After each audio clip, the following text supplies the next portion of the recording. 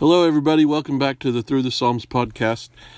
Today we're going to be talking about Psalm 16. This is a Psalm of David, and the superscription says a Miktam of David. Now, the word Miktam, we're not sure exactly what it means, but the King James Study Bible says it means contemplation, so you could consider this a contemplation of David. Other Psalms that use this word Miktam in the superscription are Psalms 56 through 60. I looked up some resources on this to try to get a better grasp of what it meant, and it could mean an engraving. There's a relation to another Hebrew word, katam, and so there's this idea of engraving. Also in Isaiah 38:9, a similar word is used to talk about Hezekiah's writings. But anyway, I don't want to go too deeply into that. Let's just get into the psalm. Psalm 16 is quoted twice in the book of Acts. In Acts chapter 2, verses 25 through 28, it quotes Psalm 16, verses 8 through 11. And then also in Acts chapter 13 and verse 35, it quotes Psalm 16, verse 10b. The outline of this psalm, the first part, verses 1 through 8, deal with the attitude of the righteous man as far as his life, the life of the righteous man. And then verse 9 through 11 talks about the death of the righteous man and the hope that the righteous man has in death. As far as classification, there's a couple of possible classifications for this psalm. The King James Study Bible classifies this as a psalm of confidence, but also some sources consider this a messianic psalm because of the last 2 or 3 verses deal with the resurrection of Jesus, and we'll talk about that more here in a minute. The Bible commentator Warren Worsby, he outlines this psalm in 4 parts. He says verses 3 and 4 talk about the good fellowship that the righteous man has. Verses 5 and 6 talk about the good heritage that the righteous man has. Verses 7 and 8 talk about the good counsel. And then verses 9 and 11, the good hope.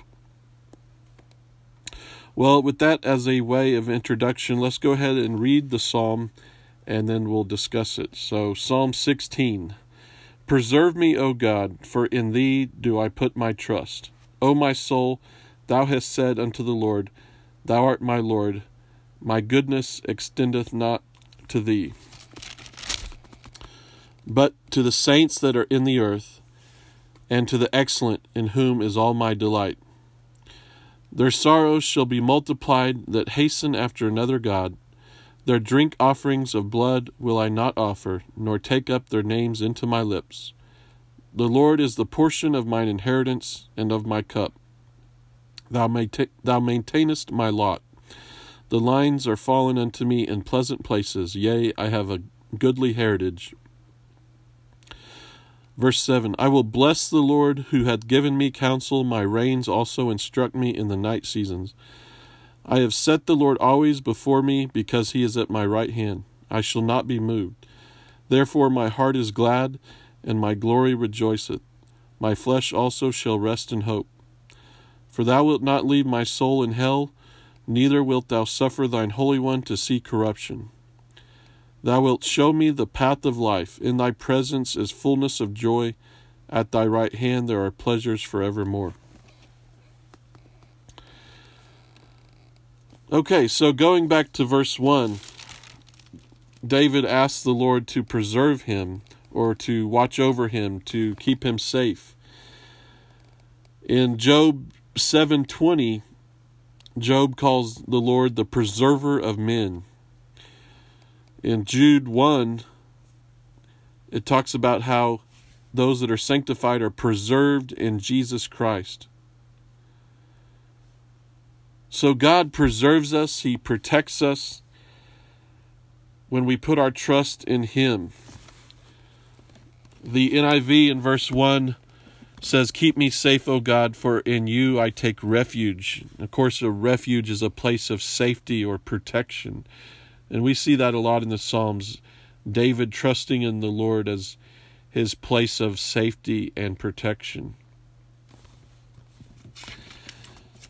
Now, verse 2, I want to read it in the NIV because in the King James it's a little hard to understand verse 2, but in the NIV it says, "I said to the Lord, you are my Lord.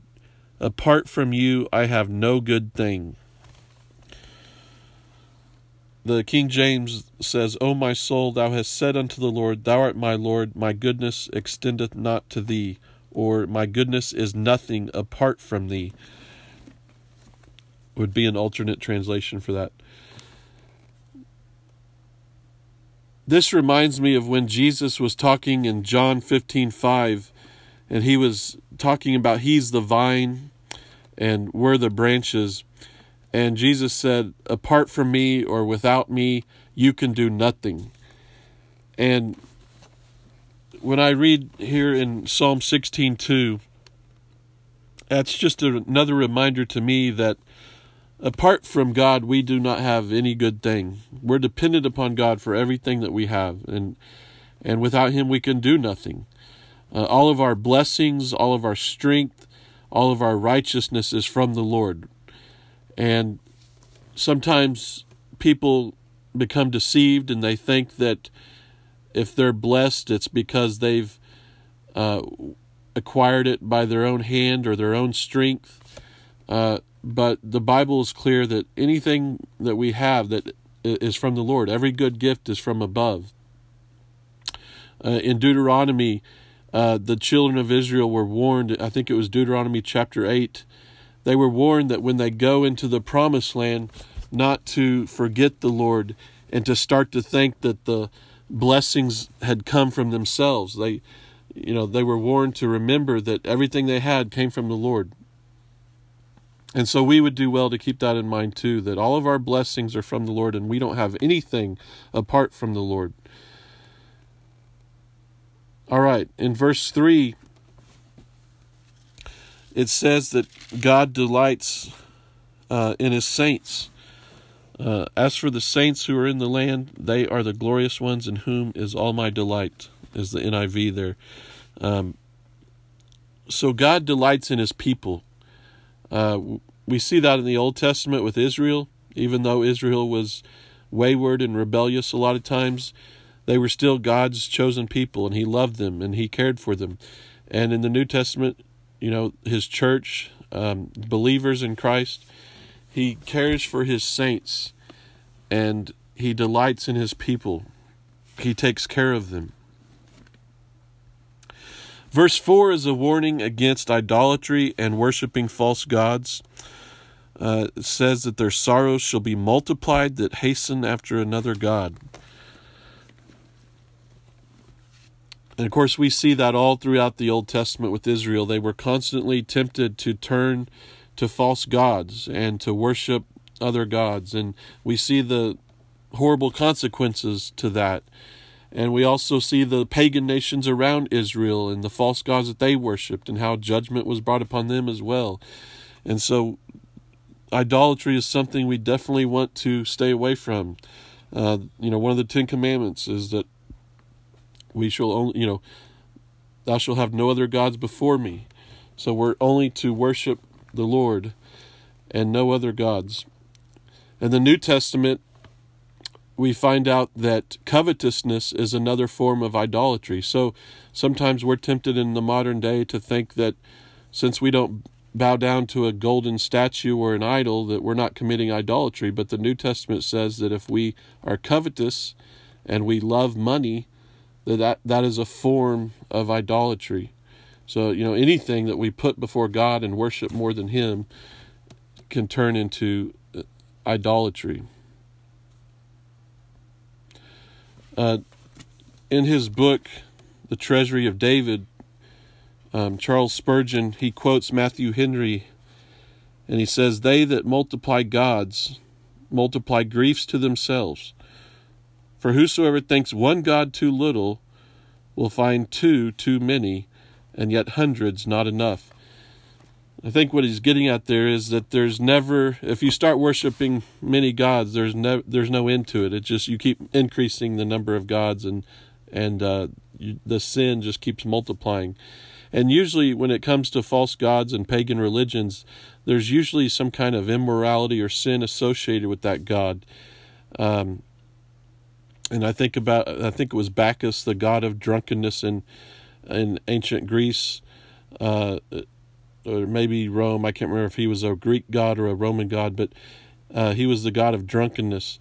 And so a lot of those gods, they had a certain sin or a certain activity associated with them. And so idolatry and immorality usually go hand in hand. But the psalmist here says that he will not offer any kind of drink offering to these false gods. And he even goes so far to say that he will not even take up the names of the false gods on his lips. So he considered this a serious sin, and he didn't want any part of it. Okay, in verse 5, he talks about the inheritance of the righteous, and he says that the Lord is his portion and his inheritance, and that he has made his lot secure.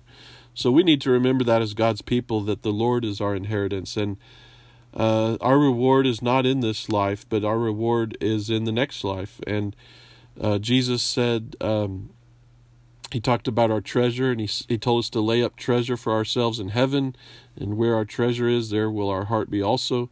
So we need to remember that the Lord is our inheritance. He talks about how the boundary lines fall for him in pleasant places. I like this verse. The Lord is good to us. He makes the boundary lines, he makes our inheritance fall to us in pleasant places. Back in those days when somebody inherited land, they would have boundary lines. And what he's saying is the land that I inherited had pleasant boundaries. It was a large piece of land that was in my favor. And he talked about his delightful inheritance. Or in the King James it says a goodly heritage.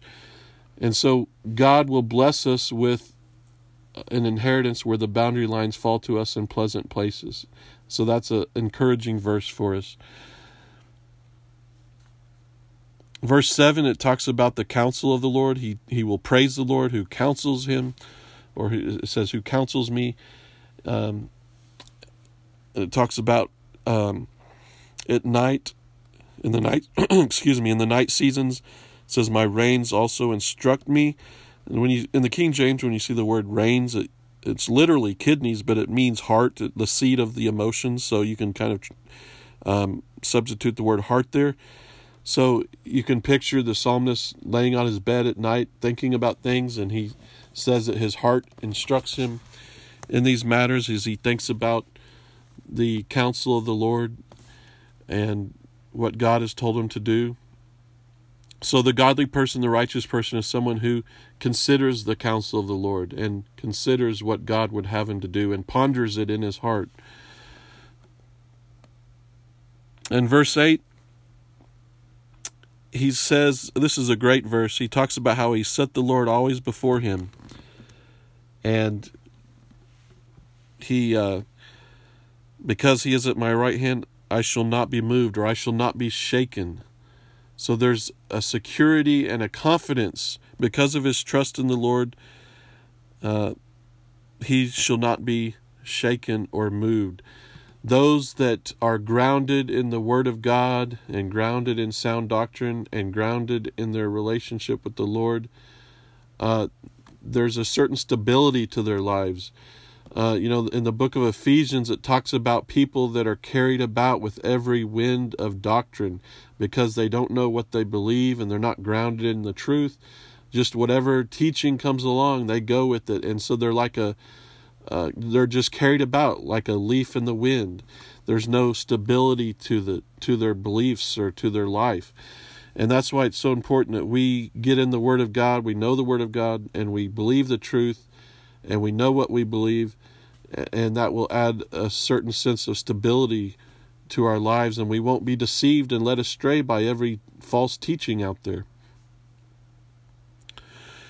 In verses 9 through 11, these are messianic verses that refer to the resurrection of Christ. And you might say, well, how do you know that? Well, if you turn to Acts chapter 2 and verse 29, Acts chapter 2, verse 29, this is Pentecost, and when Peter was preaching, and he quotes this verse, or these verses, up above. Actually, he quotes them in the verses above. Let's see here, verse 27 and 28. So Acts 2, 27, 28.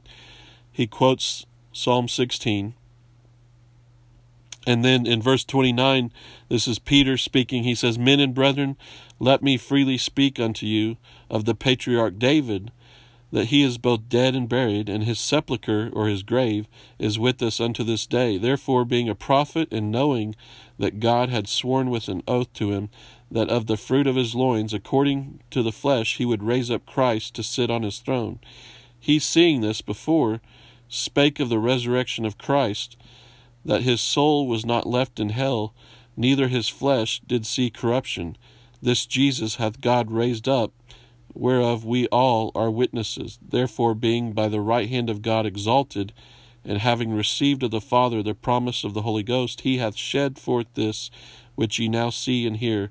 For David is not ascended into the heavens, but he saith himself, The Lord said unto my Lord, Sit thou on my right hand, until I make thy foes thy footstool." So what he's saying is that David was a prophet. He foresaw Jesus' resurrection. He was prophesying of the resurrection of Christ in this psalm. And so basically what Peter's saying is that these verses in Psalm 16, they're not referring to David, because he died and Peter referred to his grave. He's saying they're referring to Christ, who rose again from the dead. And if you know your Old Testament history, you know that God promised that there would always be someone on David's throne, and that Christ, the Messiah, would come from the line of David and sit on the throne of David. And so Peter is telling us that these verses in Psalm 16 are a prophecy about the resurrection of Jesus. Now, that word in verse 10 that says, the word hell there is the word Sheol, or Sheol, Sheol. And in the Old Testament, that refers to the abode of the dead. Now, in the New Testament, the word for hell is Hades, or Gehenna, which refers to the lake of fire. But in the Old Testament, when it talks about hell or Sheol, it's usually just referring to the place of the dead, or the grave. And so when he says, "Thou wilt not leave my soul in hell, neither wilt thou suffer thine Holy One to see corruption," the NIV there says, "because you will not abandon me to the grave, nor will you let your Holy One see decay." We know from the New Testament that Christ was in the grave for 3 days, and then he rose again. And so this is a prophecy of the resurrection of Christ. Of course, it kind of has a dual meaning, because it also applies to believers, that we have this hope of resurrection as believers in Christ. And David too had this hope that one day God would raise him from the dead. And so in verse 9, he talks about how his heart is glad, and his tongue rejoices, and his body will rest secure, or rest in hope. So this is the hope of the righteous man, the resurrection. We have this hope because of Christ, and this is actually prophesying of Christ and his resurrection. Okay, so if we turn to Acts chapter 13 and verse 35, Acts chapter 13 and verse 35, it quotes this psalm again.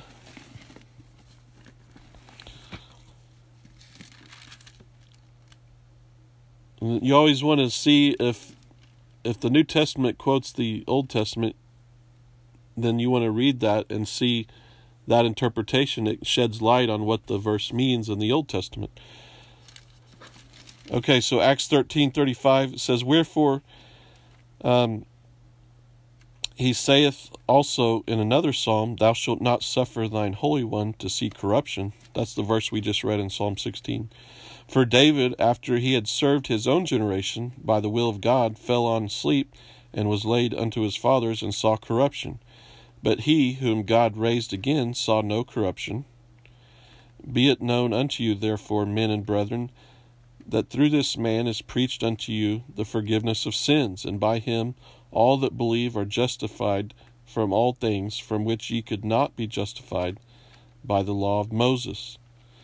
Now this is Paul speaking here, and he's saying similar things to what Peter said. He's saying these verses back in Psalm 16 don't refer to David, because we know that David died and is still in the grave, or at least his body is. So he's saying these verses apply to Jesus and his resurrection.